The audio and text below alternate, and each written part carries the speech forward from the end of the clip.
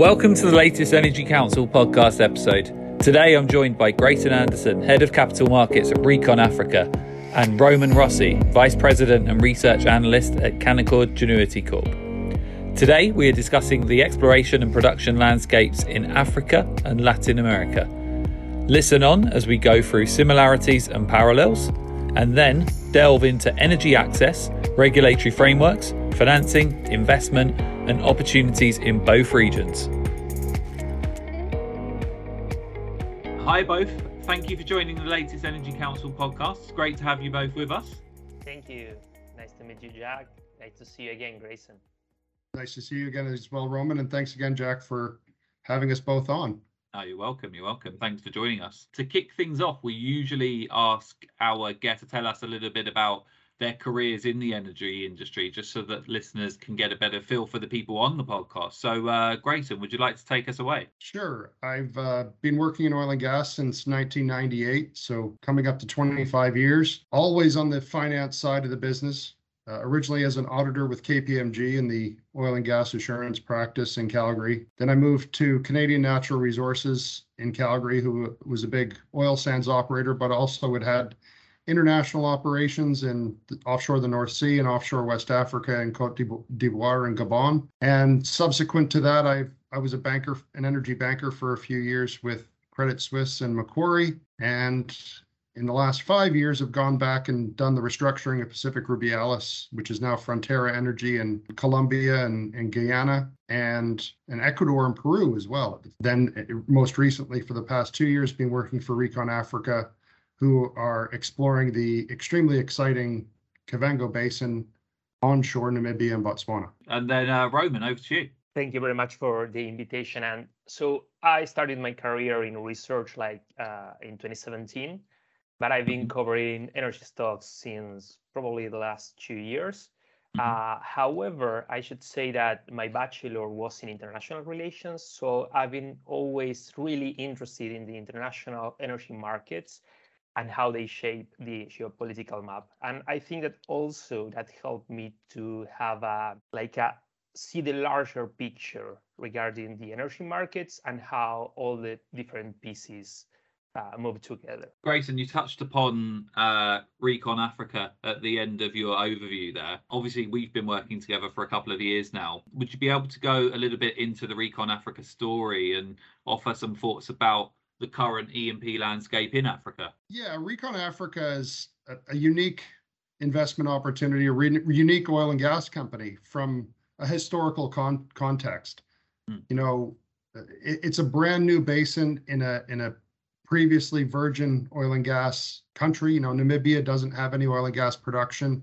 It imports all of its products through an import terminal right now through the state-owned oil company Namcor. But I keep telling people this is like going back in time 50 to 70 years. We have 8.5 million acres, which we believe is the entire Kavango Basin. It's wildcat exploration, so we're using Aeromag and 2D seismic programs to highlight drilling opportunities, and we've drilled 3 wells to date in this basin, successfully drilled them, and have encountered a working hydrocarbon system throughout the basin, which is the very first step in knowing that you have the potential for oil and gas discoveries and production. And we've got capital and we own our own drilling rig, again, which is a unique situation. Upstream oil and gas companies typically don't own sort of service equipment, but we own our own drilling rig. So we can, drill at our own pace, and it provides us lots of flexibility to be able to evaluate the Kavango Basin, not only in the past 2 years, but as we go forward as well. And in terms of, I guess, the E&P landscape in Africa at the minute, obviously you and I sort of catch up fairly regularly, but what's your sort of thoughts on what's going on in the continent at the minute around obviously energy access issues, but also at the same time, a lot of pretty exciting exploration coming up. What's your take on things? Yeah, well, this is why I think it's important to have Roman involved, because I see a lot of parallels between Africa and South America. Yeah. Both continents have existing countries with oil and gas production, long histories of it, both onshore and offshore. Both continents have countries where governments are keen to see oil and gas development happen. Yep. Both continents have a lot of energy access issues for a lot of the, middle and lower income people within a lot of the countries. South America is a little bit better than Africa, but probably a lot better than Africa in terms of energy access. Both Latin America and Africa offer the best exploration opportunities out there. We're drilling in Namibia. We also have land in Botswana. A company called Invictus is drilling in Zimbabwe. Lots of activity happening offshore South Africa, both from the super majors perspective and from smaller companies like Echo Atlantic and Impact Oil and Gas and Africa Oil. And the same thing is happening offshore Namibia as well. Lots of offshore exploration happening. And the same thing's happening in South America, offshore Guyana, offshore Brazil, onshore Argentina with the Vaca Muerta, Ecuador announcing, significant interest in some of their exploration opportunities in the last few days, and after having a successful round back in 2018 or 2019, I believe it was. So there's a lot of parallels in terms of the opportunity set for oil and gas companies, especially small and medium-sized ones in both Africa and Latin America. Roman, would you like to jump in there? Obviously, your patch is Latin America. Do you agree in the sense that there are parallels? And what's your take on the E&P environment across your region? Yeah, so absolutely there are parallels. Particularly the similarities tend to be related to think that both Africa and Latin America are part of the developing world. So we face very similar challenges in terms of FX issues, access to capital, poverty, inequality, access to energy. So yeah, there are a lot of similarities. However, I should say, as Grayson says, we have been a traditional oil and gas region. So the first discoveries here were in the early 1900s. We had, for example, Comodoro Rivadavia in Argentina, or we had Sierra Infantas in Colombia. We have a better infrastructure. The midstream and the downstream, it's better compared to Africa. Besides, we have service providers, export facilities, everything is more developed. Additionally, I should say that the economic conditions here in Latin America are a bit better. We have historically received higher FDI flows. The E&P investment conditions have been historically very, very good, and the framework has a long tradition. Latin America has been historically a region receiving a lot of private investment. But I should say, as Grayson was mentioning, that Africa has been increasing its appealing for private investment because the countries there have been doing all this innovation in terms of frameworks, in terms of regulation, and that's very positive for the investment environment in Africa as well. You hit upon one of the points that we discussed before the episode is, both regions have energy access issues, but then obviously that there is exciting stuff going on in terms of exploration. What do you think needs to happen for enhanced value to be unlocked? If we start with Latin America, what do you think needs to happen, and what kind of barriers are in play that need to be removed? We are seeing a lot of interest in Latin America, particularly, for example, around Guyana, as Grayson was saying, in the offshore operations, because the break-evens are super low and the tax regime is super favorable. And also in Ecuador, because they are shifting to the production sharing agreements again, so the environment is becoming better. What we believe is critical around the investment decisions, it has to do with stability, but also a clear regulatory and tax regime. So we need to have a framework that's stable and that allows the companies to invest money and have a clear sense on what they will be, where they will be operating, how they will be operating, and how they can profit out of that investment. So I believe that the framework is key and is a must to unlock value either in Latin America or in Africa. You're absolutely right. The one reason why we love Namibia relative to a lot of other countries in Africa is because it's a former German colony. It has a stable rule of law. It has agreed frameworks. It doesn't have a PSA. It has a licensed framework, which again we enjoy. But from a regulatory perspective, our exploration licenses can transfer directly into production licenses on commercial success. They're 25 years long with extension periods. The exploration periods within your licenses are clearly defined. So, you can extend them 1, 2, or 3 different periods throughout the exploration life.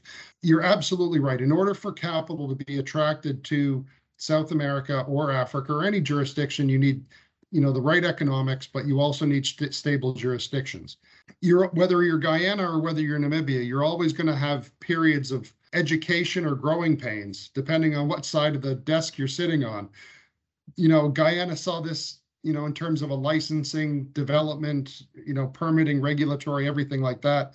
And now Namibia is going through the exact same thing. And, you'll get a lot of headlines in the media that, talk about government take and whether it's sufficient or not.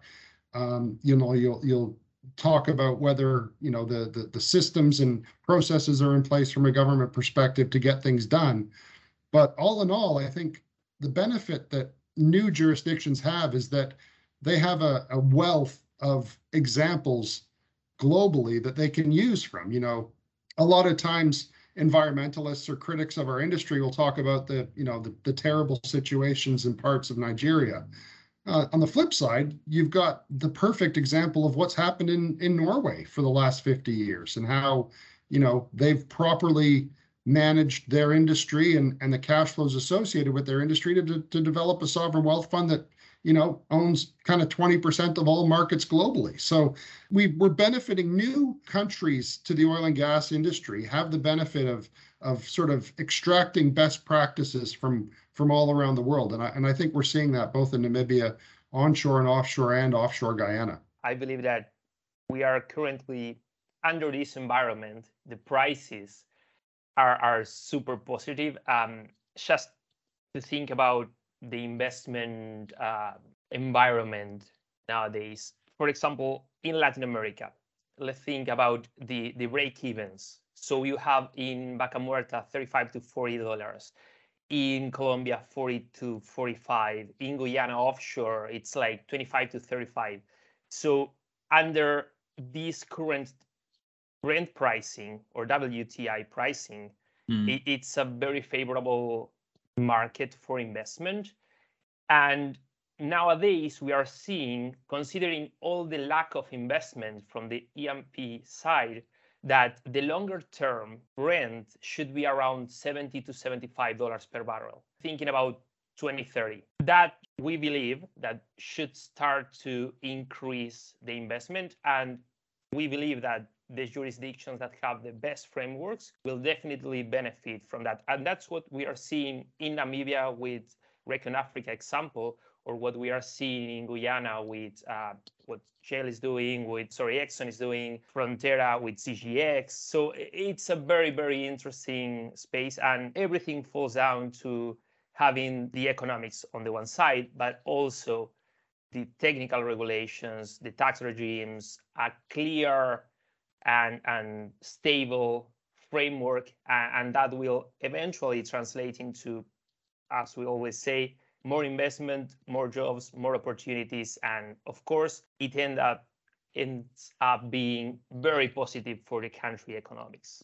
Why do we think that, some of the, in the markets these days, everybody wants dividends and buybacks from E&P companies. They want returns, and which I understand, because historically the oil and gas industry has been terrible from a shareholder returns perspective. You benefit when the commodity goes up, but you get absolutely killed when prices go down. It's a cyclical industry, but the markets these days don't want these businesses managed from a cyclical perspective. They want sort of more stable, regular, predictable cash flows and returns. And, it's really hard from a management team's perspective to deliver that, especially when you're dealing with an asset base that's always declining. That's the hardest thing with our industry, is that even though you're producing, whatever number of barrels you're producing today, you're going to be producing less than that tomorrow. Always requires a lot of capital.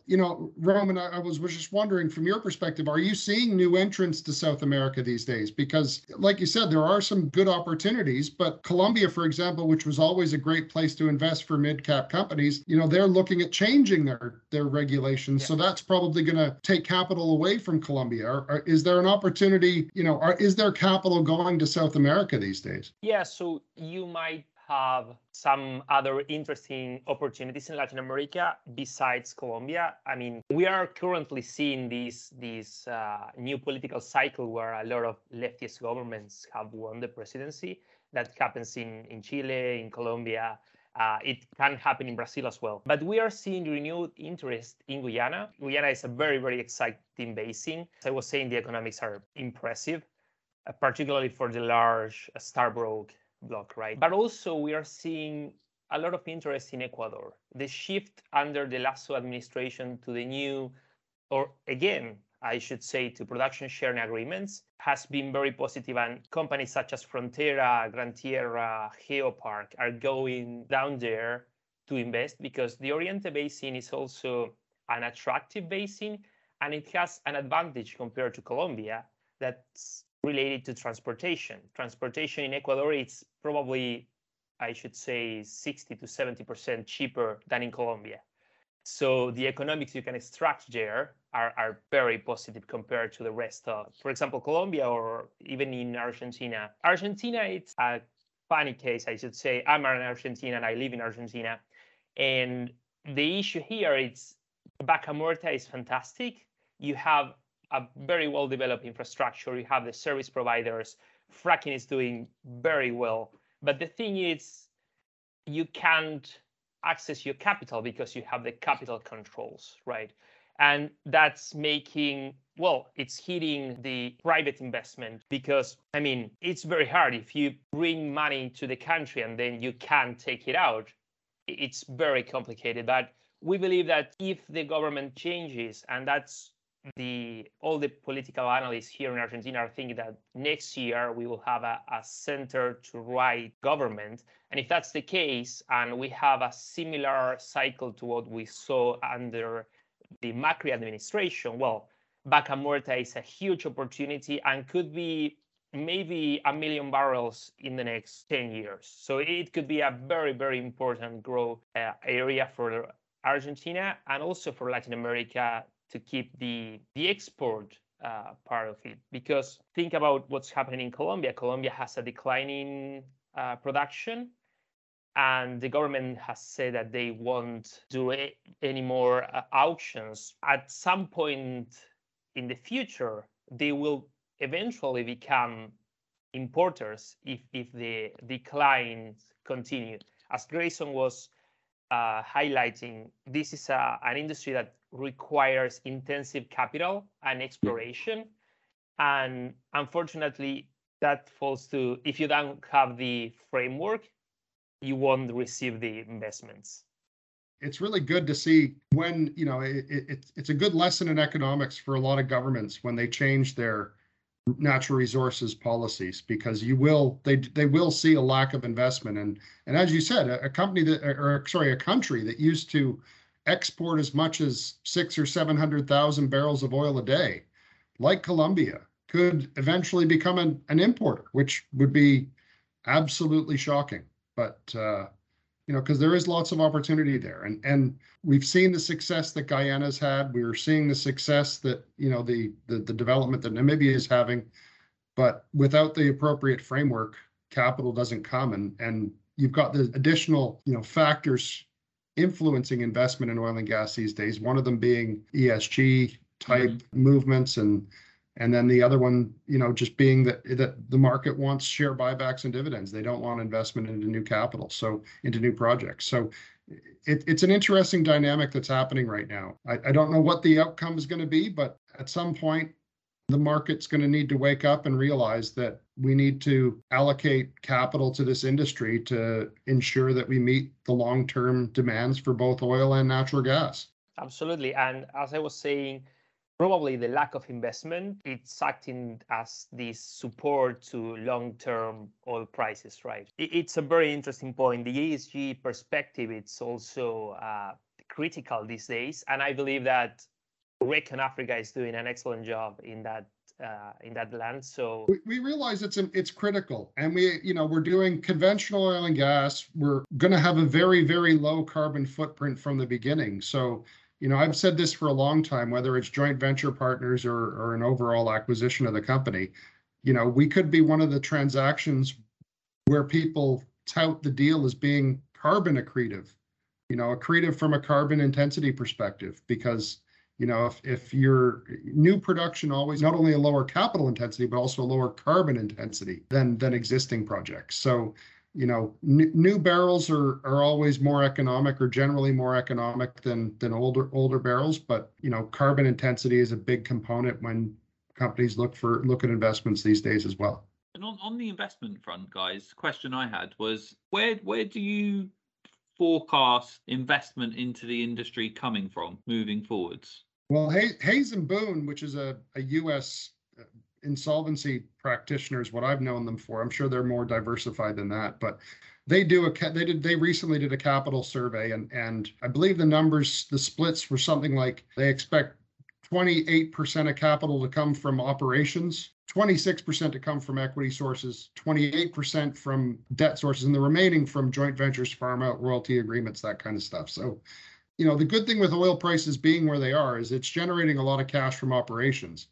The downside is that the markets want those companies to buy back their stock and pay dividends and not reinvest it. Part of the reason why the banking community doesn't like oil and gas these days either, because we're not doing financings and other types of transactions, and there's a little bit of M&A happening, and that'll pick up over time, but we're not seeing the financing that we have seen historically, because it's a capital intensive business, and historically it's required a lot of capital.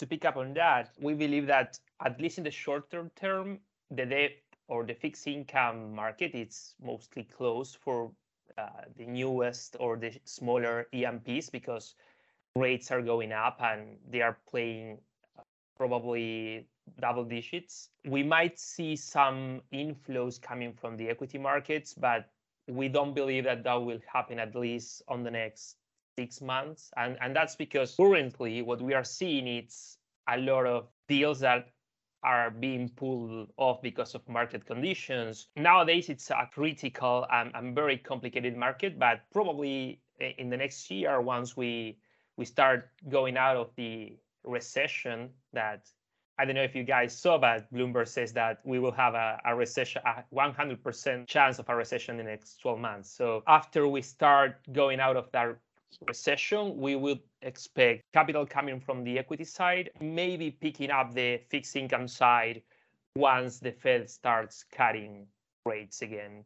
That should be maybe 24 months, who knows, but that's what we are seeing. And of course, joint ventures are a large part, particularly for those massive blocks where you need tons of capital. And what could happen with CGX in Guyana, right? They will need a major coming and putting down the capital they will need to develop that block that should be in the billion. Absolutely. We're doing that ourselves. We're going through a farm out joint venture process because we have 8.5 million acres, and that's just one too much for a company of our size to deal with. Farm outs and joint ventures are a great way to get financing and to improve returns overall for a company, especially smaller ones. So guys, I think a bit of a broad question, but is there anything that any like future gazing or any sort of comments that you'd like to leave the listeners of the podcast with before we wrap? Well, for me, the most important thing is that, not only the investment community, but governments and so forth can't give up on the oil and gas industry. It provides reliable energy throughout the world, throughout the developed world, and the emerging markets, whether they're in South America or in Africa, need the same privilege and to access energy as what's being afforded developed world. Historically, natural gas in Africa was a stranded asset. We're now seeing more and more gas projects in Africa, both onshore and offshore, get developed, and that's critical to help local industry grow and strive and thrive, and we're seeing that. So, for me, gas in Africa is a big thing, but the energy transition will be a combination of both historic legacy conventional oil and gas, unconventional plus renewable sources. So, you know, you need gas for blue hydrogen.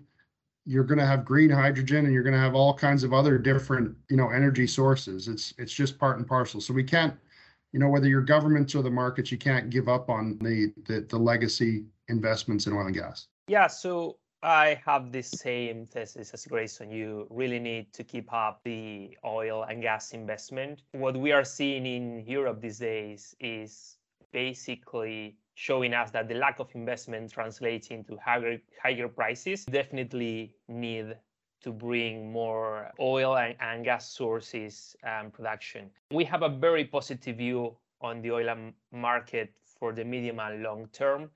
And we believe that South America and Africa plays are probably the most exciting exploration and opportunities out there. So from the investor perspective, I really should be thinking about a strategy that includes investing into these emerging market opportunities. Thank you for tuning in today. I hope you enjoyed our discussion, and please do get in contact with me, Grayson, or Roman should you wish to discuss more. See you next time.